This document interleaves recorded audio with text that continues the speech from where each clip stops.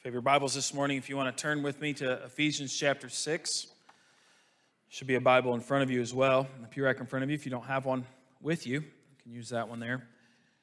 Feel free.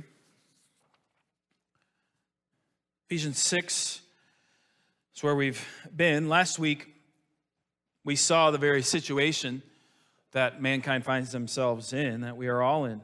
That there is a battle that is taking place every single day in the spiritual realm. It might not be one that we see with our physical eyes, but it's one that we definitely feel with our physical bodies, that we see taking place amongst our family members, amongst coworkers, even within ourselves.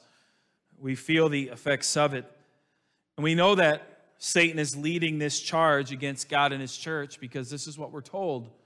We're told this here, that Satan is the one doing this, and we are to withstand the schemes of the devil. So Satan leads this charge. And remember, it's a charge against God. It's a charge against his church and his kingdom. And so in verse 13, how we ended last week, we've been called to stand firm. And the Bible told us to do all that we can to stand firm. One of the things that happens on a message like that is I can become aggressive, I guess. I know this when my wife asked me after, "Did you get any comments on your sermon?" She never asked me that, ever. I'm like, "Why? Do you have one?" She's like, "I was just curious. Did you get any comments?" And I kept pressing. Why? Why are you asking me this? You never asked me this. But I knew what it was. It was because the aggressiveness that was there towards the end and trying to encourage all of us to do all that we can to stand firm. And I guess I want to clarify the aggressiveness a little bit in this way. And I shared this. We always do a midweek discussion that goes onto our podcast station that maybe you might listen to. I would encourage you to if you don't. But it is very hard, I would think you would agree, as a teacher, as a parent, as a coach, whatever it might be, to watch a student or to watch, a kid who has all the skills. They have it. You see it. They have all the advantages, whatever it might be. So for me, I like basketball. You see the kid and he's 6'10", and you see he can actually walk and not fall over. You see that he can jump. You see him with the ball and he can catch the ball, right? You see all this stuff in this kid and you're like, you have all these things. But then you start to work with that kid and you see they don't have a work ethic. They're just not that interested. And it's frustrating. It's frustrating as to be because you think you have everything. You've had everything given to you. God's given you height, you have some skill, you have coordination, but you're just not willing to put the work in. You're not willing to put in some effort to do well. Maybe you've had this as a parent with your own kid. Maybe they struggle with their grades, and they're smart. They're smart as a whip. And they have everything they need. They have the books. You're trying to help them. They're in a good school. But they just keep failing to turn their homework in. Or they just don't do their homework. And as a parent, what does that cause you to do? Get frustrated. Do the work, right? Put in the work. And I guess that's where the aggressiveness comes in, because it's not just an aggressiveness towards you, but it's an aggressiveness towards myself. Because I know that when I read the Word of God and when we see here that God has given us everything we need to withstand the schemes of the devil. Yet every day when I look in the mirror, I have to look at that person who I'm frustrated with, who's been given everything and yet still fails because not willing to put in the work. I look at myself and I see how this sin has conquered me again. Or I see how laziness has conquered me again. Or whatever it might be, has conquered me again and again and again. And so that's where the frustration lies. It's not a frustration of anger or malice. It's you have everything. It's right there at your feet. You can succeed. Just stand firm. Just put in the effort. Put in the work. And as a church, we got to be reminded of this. God has given us all the tools we need to stand firm. We don't have to keep coming up with new strategies, right? We don't have to market ourselves good enough to be able to withstand these things. No, God has given us all we need as the church to stand firm against Satan and his attacks. We just need to know what those things are. We need to be faithful to use those things, to be in those things, to grow in these things. And today, we start our journey through the armor of God, to look at the tools that God has given us in this battle against Satan. And so hopefully over the next few weeks, we'll probably take a break though because of Easter, we'll have our tools. We'll know what they are, and hopefully we'll be promising God that we'll be growing in them so that we can withstand Satan and his schemes. Follow along with me, Ephesians 6, beginning in verse 10. I'm going to read all the way through 17. It says, "Finally, be strong in the Lord and in the strength of his might. Put on the whole armor of God that you may be able to stand against the schemes of the devil. For we do not wrestle against flesh and blood, but against the rulers, against the authorities, against the cosmic powers over this present darkness, against the spiritual forces of evil in the heavenly places. Therefore, take up the whole armor of God, that you may be able to withstand in the evil day, and having done all, to stand firm. Stand therefore, having fastened on the belt of truth, and having put on the breastplate of righteousness, and as shoes for your feet, having put on the readiness given by the gospel of peace. In all circumstances, take up the shield of faith, with which you can extinguish all the flaming darts of the evil one. And take the helmet of salvation and the sword of the Spirit, which is the word of God." One might wonder why Paul uses this metaphor of a soldier, specifically a Roman soldier. I think there's multiple things that come into play here. Number one, Paul has been chained to a soldier at all times, and so he knows exactly what he looks like, what a soldier looks like. It is imprinted in his mind of what a soldier wears and what he's looking at. Also, those who are hearing this letter would also have an idea of what a soldier looks like. And so it's not like Paul's pulling some analogy, just some crazy analogy. It's a well-known thing that everybody has seen. They've seen a soldier. They've been close to a soldier. And so they know every piece that Paul is talking about here very, very well. But also, I think this gets overlooked. Alistair Begg brought this up. I thought it was very helpful. You got to remember Paul's background. Paul has a great expertise when it comes to the Old Testament. And when it comes to the Old Testament actually speaks quite often in this way that we see Paul talking about here, talking about a soldier and how they are arrayed.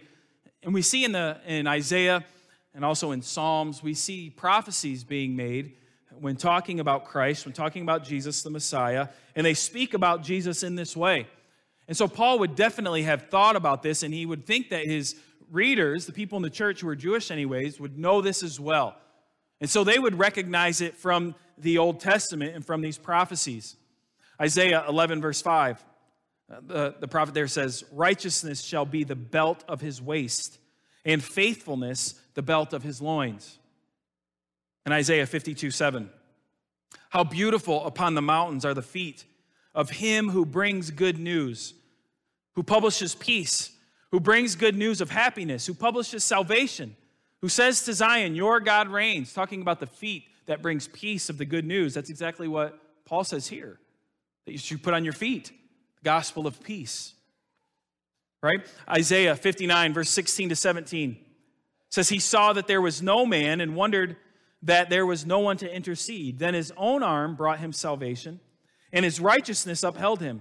He put on righteousness as a breastplate and a helmet of salvation on his head. He put on garments of vengeance for clothing and wrapped himself in zeal as a cloak." You see, it's not a mistake that Paul's talking about this in the New Testament, and it's not a mistake that I've been telling you as we've talked about this armor of God.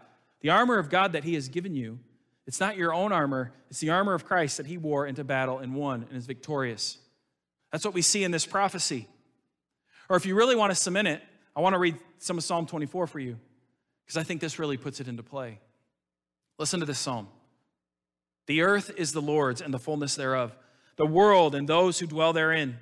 For he has founded it upon the seas and established it upon the rivers. Who shall ascend the hill of the Lord, and who shall stand in his holy place? He who has clean hands and a pure heart, who does not lift up his soul in what is false and does not swear deceitfully. He will receive blessing from the Lord and righteousness from the God of his salvation. Such is the generation of those who seek him, who seek the face of the God of Jacob. Lift up your heads, O gates, and be lifted up, O ancient doors, that the King of glory may come in. Who is this King of glory? The Lord, strong and mighty. The Lord, mighty in battle. Lift up your heads, O gates, and lift them up, O ancient doors, that the King of glory may come in. Who is this King of glory? The Lord of hosts. He is the King of glory. This is Jesus. This is the Jesus we come here to worship.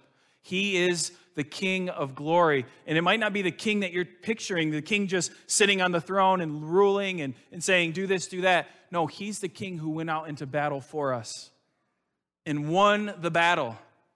He fought the battle for us and he won. He is victorious. And now he has given us the whole armor of God to wear. And this is what Paul is talking about. This is what needs to be in our mind as we look at the armor of God, as we go through these things that God has given us. Now, some would want to look at the pieces of armor, right? It might be cool, you have a Roman soldier figurine up here and all the pieces of armor. I understand that to an extent, but that's not the point of this. The point of this passage isn't about the armor. It's not about a helmet. It's not about a belt, which we're going to look at today. It's not about what's on your feet necessarily. And I think sometimes we try to make some really strong connections, which I don't think we can necessarily do. You say, well, Pastor Tim, how are you basing this on that? Well, there's other places in Scripture that Paul talks about the garments of a soldier and relates them to things, and they're different than what he says here. 1 Thessalonians 5:8. But since we belong to the day, let us be sober, having put on the breastplate of faith and love, and for a helmet of hope of salvation. Well, that breastplate's different than the one that he talked about. It's a breastplate of righteousness that we're going to look at next week. Is Paul confused? Is something happening here? No, it's not about the breastplate. It's not necessarily about the belt. It's not necessarily about the shoes or the helmet. It's about what those represent. And that these are the tools that God has given us to withstand Satan and to be faithful. And so we see that Paul starts off with truth. He starts off talking about truth there in verse 14, the beginning part. Having fastened on the belt of truth, or girded your loins with truth, you might say. The question that you have to ask is, what does Paul mean when he talks about truth here? What kind of truth is he speaking of? I think there's two options. The first one is it is a truth that we carry within us. What I mean by that is Paul's calling for us as the church to be truthful people, people who tell the truth, people who are seen as people who stand for the truth. The other option, though, is Paul talking about a truth that is outside of us. And what I mean by that is he talking about Christ, that Jesus is the truth that we must trust in? Is that what he's speaking of here? The fact is, as you try to study this in great depth, what you'll find is there is a debate on both sides, with great theologians on both sides who can speak very well to each option. But I think, as you look at this passage, both options can definitely be inferred from what Paul is saying. I don't think you should throw one away for any reason. Later, the reason that this happens, if you notice later, what is our sword? We were talking about this at home last night. Our sword is what? It's the Word of God. We've been given the Word of God as our sword. But we also say that this is truth. And so some people will try to differentiate this truth from that truth, and this is how they do it, of what we're talking about here. But again, I think both options can be inferred here of what Paul is saying. We learn this truth in the Word of God. We are to be grounded in the truth. We are to trust in the truth, that is Jesus. We trust in him fully with our lives. We surrender our life to him, who he is, or what he has done, what he continues to do. And then this, if God's word is true, and it tells us if this is true, if we put our trust in Christ, what that then does is it changes us then to be truthful people. Or you could say people of the truth. So I don't think you can separate the two types of truth that I mentioned there at the beginning. As Christians, we are to be people of the truth. We trust in the truth, and we would say He alone is the truth. There is no other truth apart from Christ. We'll get to that here later. But then we're also truthful people, where Jesus would even encourage us, let your yes be yes and your no be no. You don't need to be swearing on anything, right? No, I got my 2 fingers in the air. No, as Christians, if I said it, that's what I believe to be true. And you can trust me with this. Well, why is truth so important? Why would Paul put that here? Why does this have to be one of the things that we need to withstand Satan? I think you would agree with me that today, for many people, truth is not important. Truth has been eroded away. Truth today is something that usually is defined as something you feel is right. You don't necessarily have to prove it. You just have to be able to say, well, for me, it's true. And then there's no arguing, right? There's nothing that you can say after that. Truth seems to be something nowadays that can change based on location, based on the person, based on the time, or based on the technological advancement that might be happening in the day. I would hope that, speaking to you who've come to church, that you believe that by coming here, you're here to hear truth. And that you have some sort of understanding of why truth then is important. The fact is, if there is no truth, then there is no real way of life. There's no way to live apart from truth. If there's nothing absolute, then there's no standard. Right? There's no standard to live by then. There's no foundation. There's really nothing to base anything off of. We would just live in complete chaos. It'd be like trying to build a home, and your tape measure has different measurements than mine. I'm telling you it's 12 inches, and you say, I measured 12 inches, but your 12 inches is my 6 inches. We're going to have a problem when we build. Right? There's going to be chaos. We might be able to do it for a little bit, try to figure some things out, but in the end, it's going to fail. It's going to fail until the two of us can get together and establish what? Truth. What is the truth that we're going to go by when building this house? Our world cannot function without truth. And what God has given us in revealing Himself to us is He has given us an unchangeable truth that extends beyond time because God has existed before time ever began. He's given us a truth that extends beyond location. And whether you like it or not, or whether I like it or not, God has given us a truth that doesn't take into account my feelings. It's true whether I like it or whether I don't like it. And this is where too often nowadays we get hung up. We struggle with it. We say, God's word is truth. We say we believe all of this. And you have someone come to you and say, well, what about the God of the Old Testament? You say, well, what do you mean? Well, that God seems very harsh. He has full nations killed. We see all this stuff happening. And they'll say something like this, I cannot believe a God like that is loving. That is their truth. Why? Because that's what they believe to be true. That's what they feel to be true. Not because that's what the Bible says, because the Bible is very clear. God is love. God is love. Plain out. Whether you like it or not, God is love. This God that we have been given, the God who is unchangeable in His truth, is a God of love.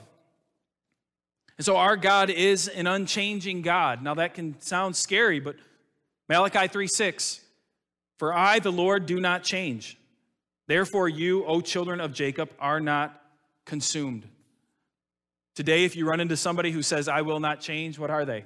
Hard-headed, ignorant, right? You're frustrated with them. And so a lot of people, when you hear this about God, God does not change. This is what they think then of God. Again, this is their truth.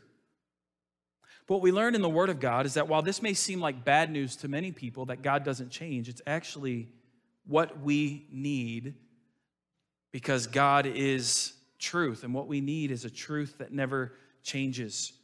Scripture's very clear on this, about God being the God of truth. When speaking of the Trinity and speaking of the Father in John 17:3, notice what it says. For I, the Lord, do not change. Or I copied that one. Let me look it up. John 17.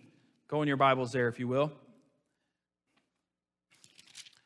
John 17, verse 3. It says, and this is eternal life, that they know you, the only true God, and Jesus Christ, whom you have sent. There, the Father being declared the only true God. Later, in John 14, which is earlier, John 14, 6-7, I already alluded to this. When speaking of Jesus, the Son, it says, Jesus said to him, I am the way and the truth and the life. No one comes to the Father except through me. If you had known me, you would have known my Father also. From now on, you do know him and have seen him. It's statements like this that would get Jesus killed. This is the blasphemy that he would speak, declaring himself to be God. And why is he declaring himself to be God? Because he's saying, I am truth.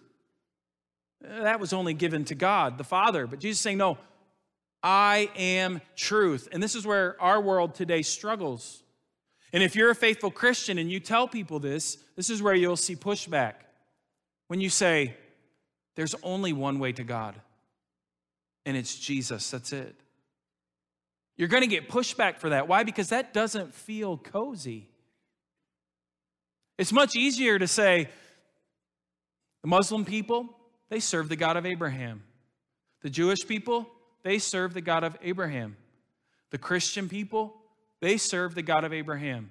Therefore, they're all serving the same God. Now, this is a logical thing that you hear today, and it is what many will claim to be truth, but there's a problem with that. As Christians, we believe, Jesus has said, the only truth is through him. The Muslims do not go through Jesus. The Jewish people, sadly, do not go through our Messiah, Jesus. The faithful Christian people would stand and say, Jesus is the only truth. It is only through him you can know the God of Abraham, of Isaac, and of Jacob. But it's not just the Father and Son who are declared as truth. 1 John 5:6, the Holy Spirit is as well. Jesus said to him, man, I did it again. Look at that. I copied the same thing again. All right, go to 1 John. This is what happens when you work from home with a child with the flu. You're just trying to survive. 1 John 5:6. It says, this is he who came by water and blood, Jesus Christ. Not by the water only, but by the water and the blood. And the Spirit is the one who testifies. Why? Because the Spirit is truth. All three persons of the Trinity declared as truth. What we have here is we have God revealing himself to us as truth through his Son. The Bible lays it out for us, the truth of this world. Sin has brought forth death in this world. Sin has brought forth destruction. Sin has brought forth all kinds of pain and anguish. And we know this. We see this. It's not hard to convince people of this. But what they need to know is true is this. God, through his Son, has provided a way for you to be forgiven of your sin. You can't do it on your own. You have to do it through Christ, through his Savior, right? And so God, it tells us in his word, sheds his grace on us, and we, in response, by faith, respond and trust in Jesus. And that is the only way. That's the only way. There is no other way. This is the only way to deal with the human problem of sin. That is it. There's no other way around it. You can't do so many good things. You can't pay so much money. You can't come to church so much. You can't come talk to Pastor Tim and tell me something and I say, here is a token, give that at the pearly gates, you get in. It doesn't work that way. The problem is sin. And the answer that God has given us to sin is Jesus. His perfect life, his brutal death, but his glorious resurrection. That's what we have. That's the truth that we hold on to as Christians. And listen, we cannot be surprised that the world pushes back against this. You cannot be surprised that your coworker says, "You're talking about some guy who lived 2,000 years ago? That means something to me." You can't be surprised that they talk in this way. Paul told us as much. 1 Corinthians 1, 18-25. "For the word of the cross is folly to those who are perishing. But to us who are being saved, it is the power of God. For it is written, I will destroy the wisdom of the wise, and the discernment of the discerning I will thwart. Where is the one who is wise? Where is the scribe? Where is the debater of this age? Has not God made foolish the wisdom of the world? For since in the wisdom of God, the world did not know God through wisdom, it pleased God through the folly of what we preach to save those who believe. For Jews demand signs, and Greeks seek wisdom. But we preach Christ crucified, a stumbling block to Jews and folly to Gentiles. But to those who are called, both Jews and Greeks, Christ, the power of God and the wisdom of God. For the foolishness of God is wiser than men, and the weakness of God is stronger than men." Don't be shocked when you stand for the truth and the world says, "You're just some country bumpkin who's dumb." That was for the kids who, parents are like, "You said dumb," and that's a curse word in our house. I said it again. It's going to happen. We can't fancy it up. We can't water it down. We can't shave the rough edges of our message that God has given us, because it's not a message that I've come up with myself. It's a truth that has been handed down to me. As a Christian, it's been handed down to you by God the Father. And it's simple. Share this truth. They will either say yes, or they will either say no. They will say you look unwise. They will say that you look foolish. But remember, even the greatest weakness of God that it would say is much stronger than man. The world claims to be wise, but what has God done? He's proven them to be foolish. I mean, you think about what we claim to be smart as men 100 years ago. And now we look back and think, if they only knew what we knew now. Look how much we've advanced now. God has given us his truth. And Paul here encourages us as the church to wear truth as our belt. To the soldier, their belt was foundational. It's what gave them freedom of movement. It allowed them to maneuver without tripping over themselves, because they would wear things that looked like dresses. And what they would do is they would pull it up and tuck it in their belt. This would allow them to run freely. It would really be foundational for them. And what Paul is saying here is kind of the same for us when it comes to truth. Truth provides for us the ability to maneuver in this world that is full of toil, that is full of struggle. It gives us our firm foundation on which we can't be tossed back to and fro as if we're tied down.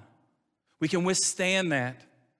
Right? We might move a little side to side in the waves, but we're not going to be knocked over. Why? Because we have our foundation of truth, which gives us the freedom to maneuver in this world. It gives us understanding of why things are happening the way that they're happening, because we know the truth. And we can stand on the truth. And it's this truth that we must hold fast to. It's this truth that we need to hold on to beyond anything else. Hebrews chapter 10, this is the last set of scriptures I'm going to read for you this morning. It's a little longer, but Hebrews 10, verses 19 through 25, and then I'm going to skip a little and read verses 32 to 39. But the writer of Hebrews says this: "Therefore, brothers, since we have confidence to enter the holy places by the blood of Jesus," this could say, since we have the truth, "by the new and living way that he opened for us through the curtain, that is, through his flesh. And since we have a great priest over the house of God, let us draw near with a true heart and full assurance of faith, with our hearts sprinkled clean from an evil conscience and our bodies washed with pure water. Let us hold fast the confession of our hope without wavering, for he who promised is faithful. And let us consider how to stir up one another to love and good works, not neglecting to meet together, as is the habit of some, but encouraging one another, and all the more as you see the day drawing near. And skipping ahead to verse 32. But recall the former days, when after you were enlightened, you endured a hard struggle with sufferings, sometimes being publicly exposed to reproach and affliction, and sometimes being partners with those so treated. For you had compassion on those in prison, and you joyfully accepted the plundering of your property, since you knew that you yourselves had a better possession and an abiding one. Therefore, do not throw away your confidence, which has a great reward. For you have need of endurance, so that when you have done the will of God, you may receive what is promised. For yet a little while, the coming one will come and will not delay. But my righteous one shall live by faith. And if he shrinks back, my soul has no pleasure in him. But we are not those who shrink back and are destroyed, but of those who have faith and preserve their souls. What is the writer of Hebrews doing here? What is he talking about here? He's encouraging this church. Hold on to the truth.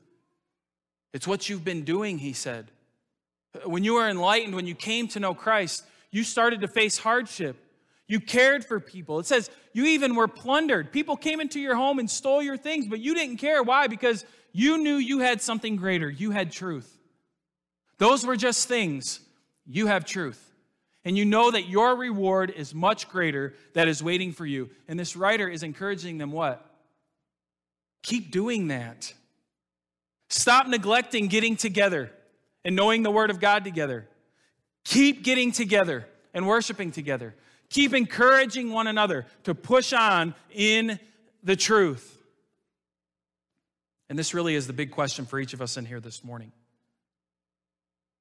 Again, I don't mean to be aggressive, if that's how it's took. But you need to be able to answer this question. And I ask you this out of great love. But do you actually believe the truth of God? Is it real in your heart? Is it actually real in your life where you can say, Pastor Tim, I understand what he's meaning about that belt and about being able to maneuver in this world because I'm solid on the truth? Or are you one that you actually feel like your legs are tied?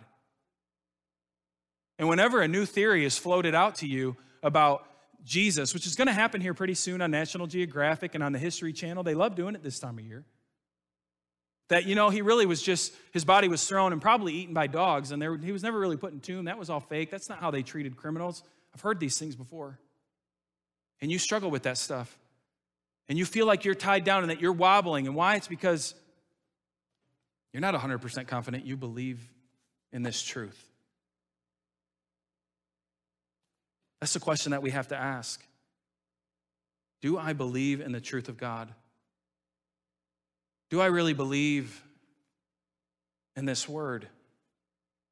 Is it what I put all of my hope, all of my trust, all of my peace in what this says? Or is it something else? I don't get on Facebook too often, but sometimes I do just to see if there's things on there I can buy, golf-related usually. And I came across something as I was trying to do that. I started to see a common post amongst some people, and it was one of those things where it was like, if you don't post this again, you don't really love Jesus or whatever, one of them dumb things that people do. But I had a problem with it, because as I was reading it, it was saying how they believe in God, they do this, I'm going to stand for this, you might think this, but I'm not ashamed to say this. And part of this little saying went down, and it said, and by the way, so what if we as Christians are wrong? What harm has it done? Ooh, now wait a second. If you're telling me that's how your faith is in probability, not truth. We should go play blackjack together and trust in the probability of the next card. That's not the faith that God tells us to live. If I'm wrong, what does it hurt? A truth 100% in Christ is, I can't be wrong. Because this isn't a truth that I've come up with. This is a truth that comes from the one who is truth, the Father, the Son, and the Spirit. This comes from the Word of God that's been given to us by the Holy Spirit. Yes, written through men, but penned by the Holy Spirit so that the church could be built, so that the church could remain strong. And this is the truth that we must be cemented in. His truth and nothing else. Not a wish, not as our world would say, some hope and a prayer, but a foundational truth. That you cannot move me from this. You cannot separate me from this truth because I am his and he is mine. See, the prodigal son had to learn a hard way the truth. When he was at home with his dad, he didn't think he had it all that good. He thought life would look better outside the walls and protection of his father. And so he treated his father as if his dad had died. He said, give me my inheritance. And he got to go. His father loved him enough to say, go ahead. And what happened? He learned truth real quick. Squandered his money.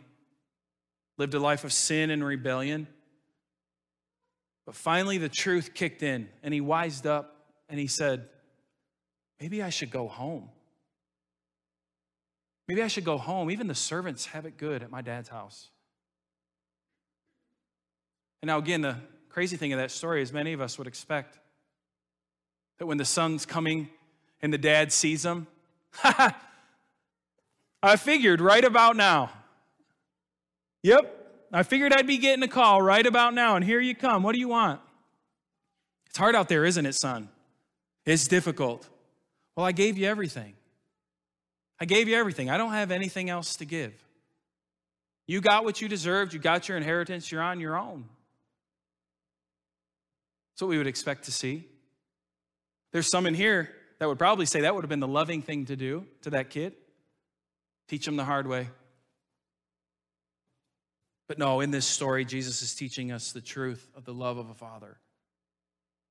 And the love that the Father has for you, his child, if you're a Christian this morning. If you've trusted in Christ, this is the same love that God has for you. And I say that because I'm guessing all of us in here as Christians at times kind of feel wobbly even on the truth. There's times you probably do struggle with some doubt. And I think we all go through that. But that's something we still need to confess to the Father. Say, Father, forgive me for those times when I struggle with the truth. I hear all these things. I hear all these outside voices. God, help me. Help me to be centered on you and your truth. And you know what he does? He celebrates just like the father and the prodigal son. My child is back. I love him. I love her. She is mine. So I hope this morning you'll answer this question honestly. Do you believe in the truth of God? Have you personally trusted wholeheartedly in Jesus Christ, in the work that he accomplished in his life on the cross, in raising from the grave, and now sitting at the right hand of the Father? I can't answer that question for you. You can play the game and look very good in here with us and with me and have me it's easy to trick me. But you know, I don't. And my encouragement to you would be to trust in God. To trust in God. He alone is the truth, and he is unchanging. It will not change on you. There won't be something new that you have to do in 15 years. It's an unchanging truth that Christ died for your sins, to redeem you, to justify you, to save you. If by faith you will believe in that truth. And as Christians, I hope that we will cement to that even stronger this morning. Let's bow our heads. Let's close our eyes. We want to pray, and then we'll sing a song. But I want to give you an opportunity to respond to the Word of God as well.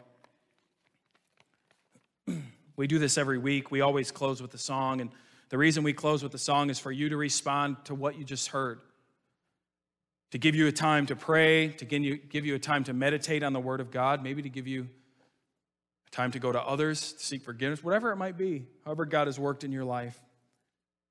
But I trust that the Holy Spirit is working in your life. I hope that you will respond to Him. God, I thank you for your truth. And God, I pray that as Christians, we would wear it as a belt around our waist. That gives us freedom. That helps us to see the world for what it is. To know why there's so much struggle, why there's so much pain, why there's so much hurting. It's because of sin. To be reminded that we do not wrestle with flesh and blood. We're not wrestling against other humans. There is a war taking place in the spiritual realm. That Satan is our enemy. And that it would give us compassion for those who are lost. As the Bible would say, they are slaves to sin, slaves to their master, the devil. God, that we would have compassion on those people, that their eyes would be open to the truth and to understand that apart from Christ, they cannot free themselves from their sin. That only Jesus can do that through his blood. God, help us to hold fast to the truth, even in the days ahead that seem to be going in a direction where truth very much so is pushed against. Where speaking the name of Jesus is seen as ignorant or old-fashioned. Holding true to your word is seen as unplausible in today's day and age. God, we don't just want to hold on to tradition or something. We want to hold on to your word. So help us to be good stewards of your word, to know what it says, to hold on to it, and to trust you in who you tell us you are. God, we thank you for Jesus. We thank you for the work that he has accomplished in his life, in his death, in his burial, and in his resurrection. And we're thankful that even today, it is our Savior who intercedes on our behalf to you. God, we do love you. Cement us more in your truth each day, we ask in Jesus' name. Amen.